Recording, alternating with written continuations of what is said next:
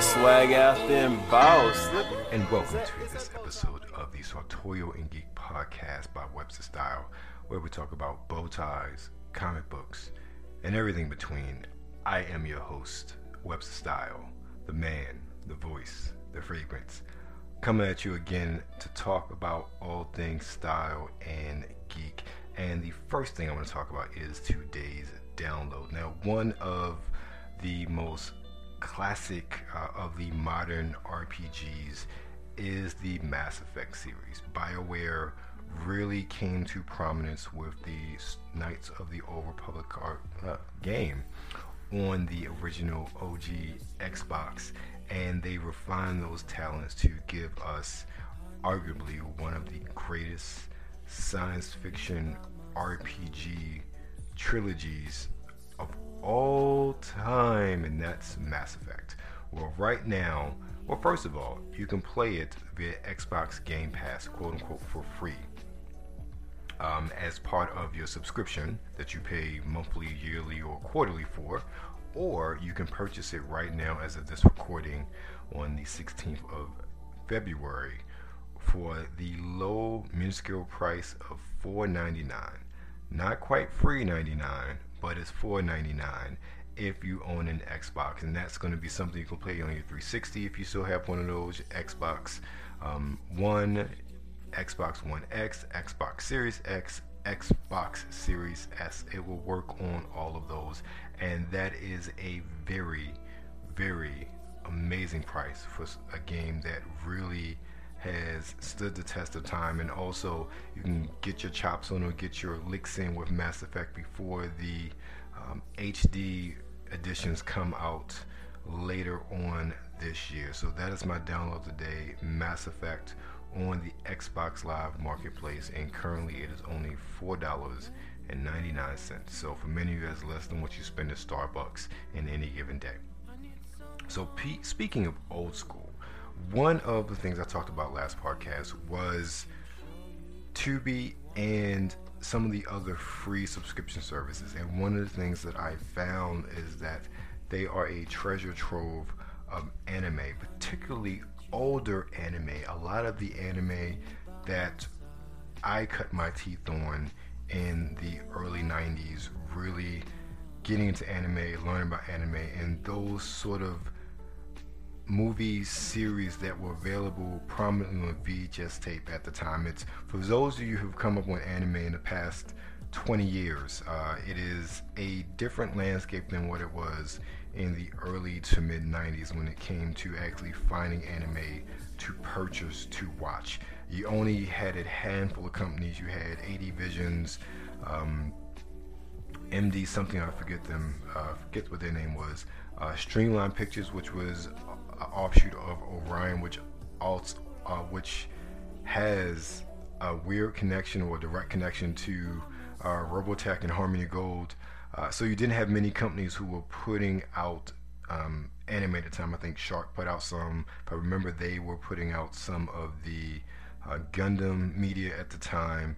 So you didn't have a lot of options when it came to where to buy anime and what companies were licensing anime to put it out.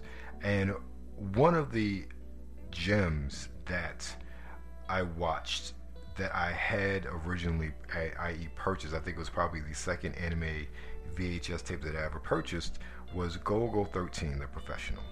And that's not to be confused with Leon the Professional, starring Jean Reno and Natalie Portman. This is something totally different. It's I believe it's based off a manga. It's an anime, so it probably is.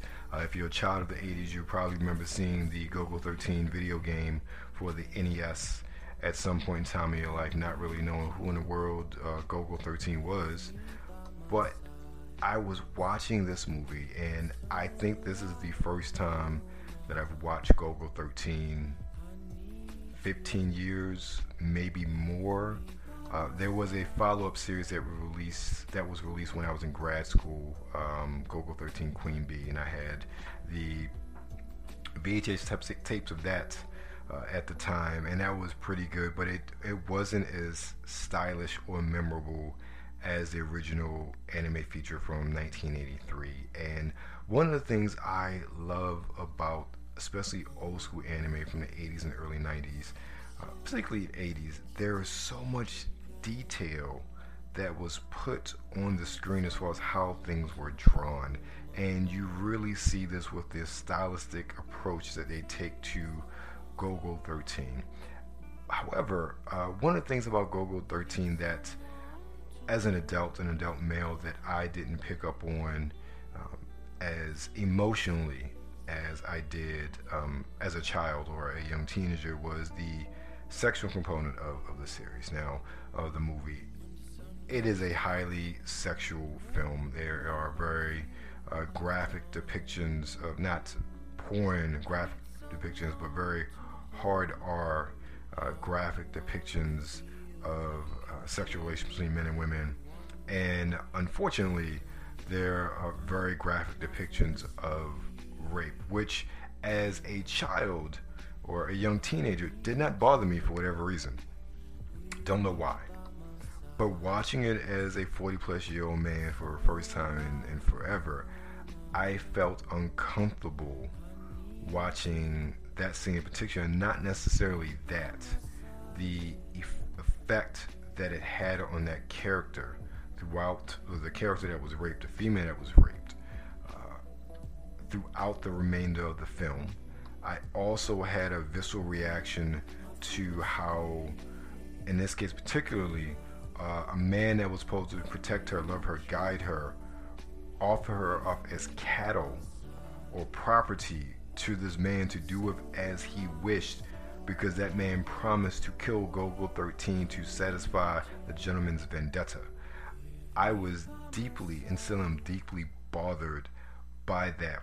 But I will say that goes along with the quality of the story, the very good character development of the main characters in that story, considering you have a story about an assassin and he kills somebody, and the person who's related to the person he kills just starts waging war on this assassin, and you never really understand why. It's just a great story. And one of the weirdest things is that, like I said, I haven't watched this movie in 15, 20 years. But this was the first time I actually saw it subtitled and not the original dubbed by Streamline Pictures. And the dialogue is so memorable that even after so many years, I still remember the dialogue and can tell that the Japanese translation is very much in sync with the English dubbing that I watched way back when I was a young teenager. And it is just amazing. Now, mind you, there are certain parts in the English dub that they added in to kind of heighten the scene where the Japanese dialogue did not have that.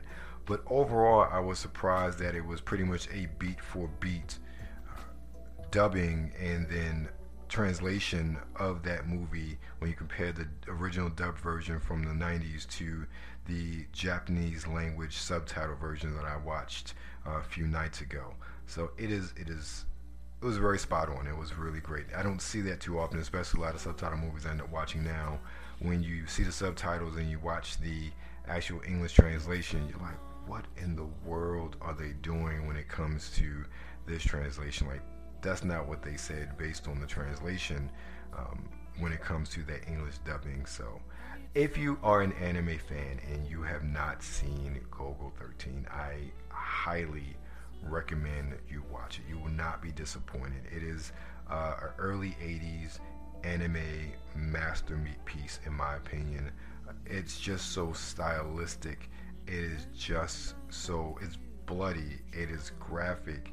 It is something that I find when I look at things from the 80s, there's things that just would not get made today, at least not in the same way, with the sense and sensibilities that we have nowadays. So I really think that, it's a time capsule of these sort of risks and boundaries that were being pushed in anime, not just to push them, but really push them to a wider audience. You really look at something like Golgo 13, and it's for adults. It's not for children. Hell, it probably wasn't even for my eyes when I saw it as an early teenager. I distinctly remember watching it at a time. I had a younger stepbrother, and I had to kick him out of my room because of the graphic blood and violence, and even that was done stylistically and artistically. So I think that if you're an anime fan, you'll definitely love it. If you're a good storytelling fan, you'll definitely love it. So I definitely recommend watching Golgo 13. Right now it's on, I believe it was Tubi TV that I watched it on. So again, you can watch it free of charge with a couple of ads here and there throughout the movie. But it's definitely one that if you're an anime fan, if you're a good action fan, you'll just really love it and really enjoy it and understand why, at least in my opinion, it is really one of those anime classics that doesn't get talked about that often. We always talk about movies like Akira from the 90s and a lot of the Miyazaki films, early films, but I think Golgo 13 is really one of those films that, at least in the United States, really helped show that anime and cartoons or animation wasn't just for children. So on that note, we're going to take a break and then come back on the backside, and you know exactly what we're going to talk about. Fragrances, fragrances, fragrances.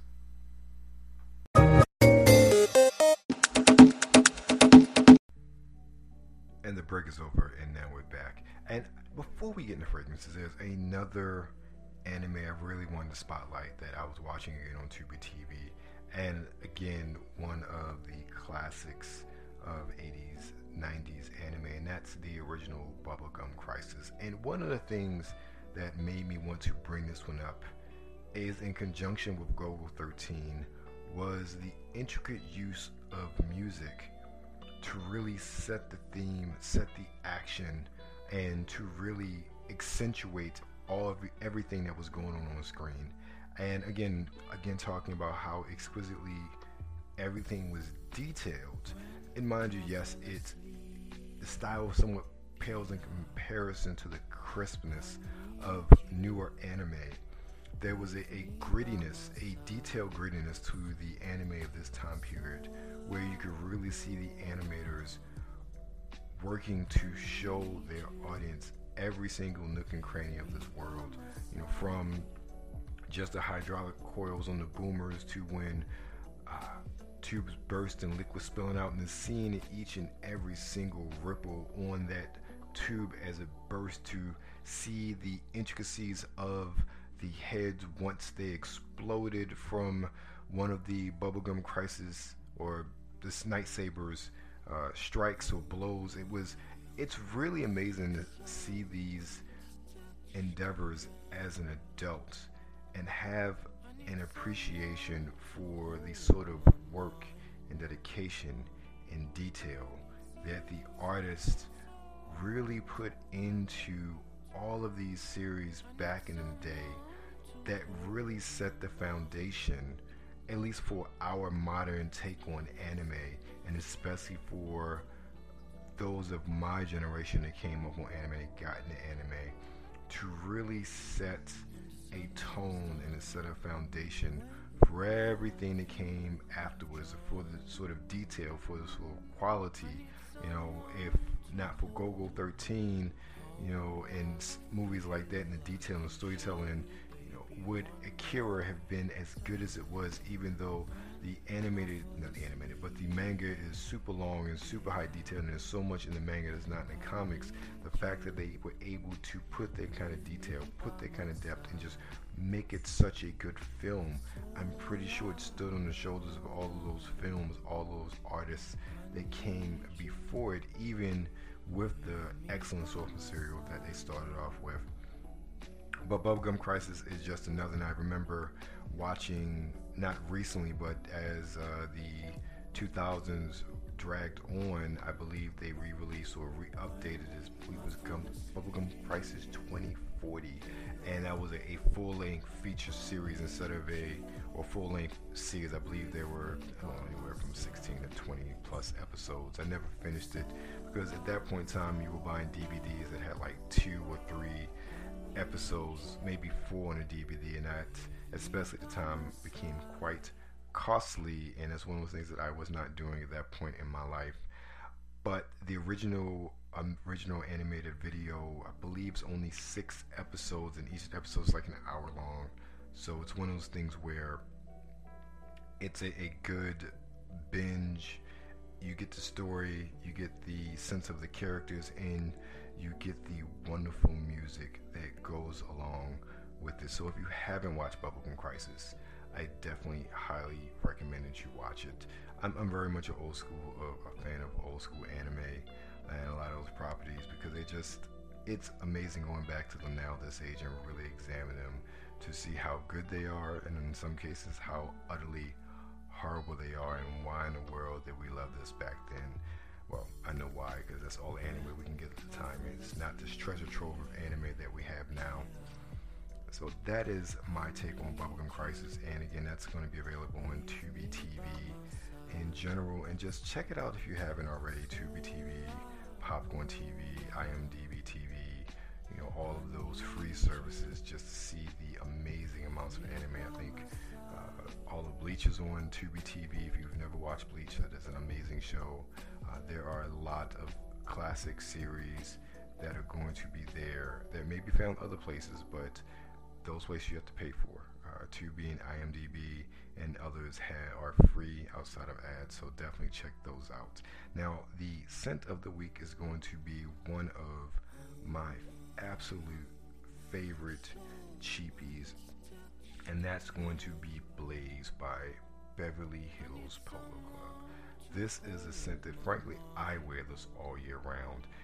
It is very much, at least as far as those that I know and have talked to, and even other fragrance heads, it's very reminiscent of Spice Bomb. And I say that because I've never smelled Spice Bomb, so I can't compare. But Blaze is, in my opinion, undoubtedly the best of the Beverly Hills Polo Club, and you can easily pick up a 50 ml bottle or 60 ml bottle for about anywhere between 12 to 19 bucks. A lot of the sample sets, travel sets, run you about 10 in places like Marshalls and TJ Maxx and Burlington, and it's one of those ones where it is as cheap as it is, but it is guaranteed to get compliments. Let me read you the notes real quick. It is a fusion of basil, verbena, spicy cardamom, black leather, patchouli, and cedarwood. And let me tell you get those sort of responses, and people sniffing. I mean, people, men and women.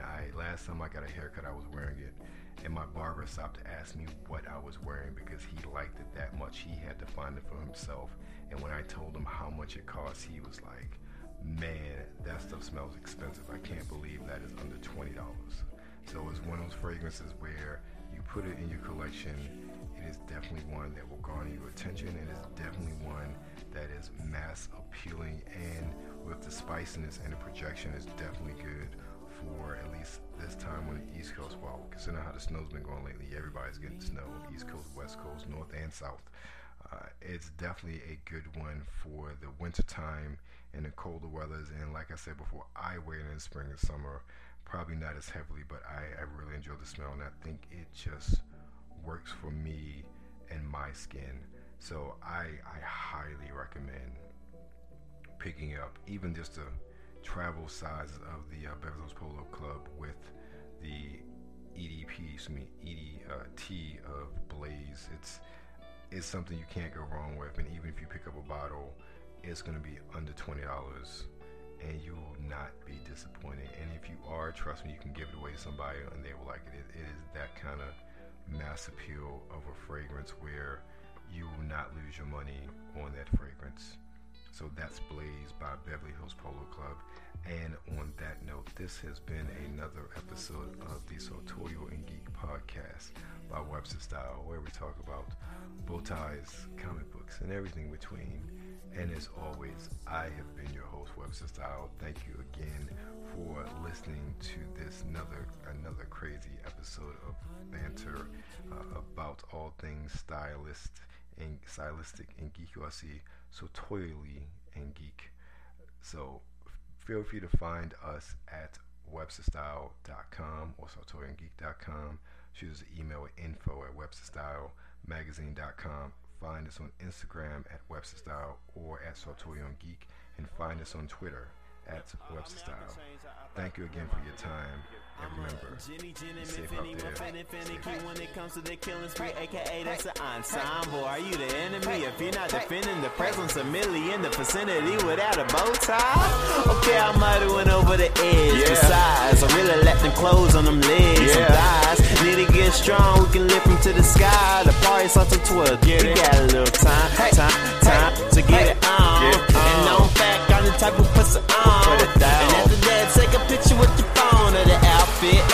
I'm choosing what we own. That was Tree Green Tuesday.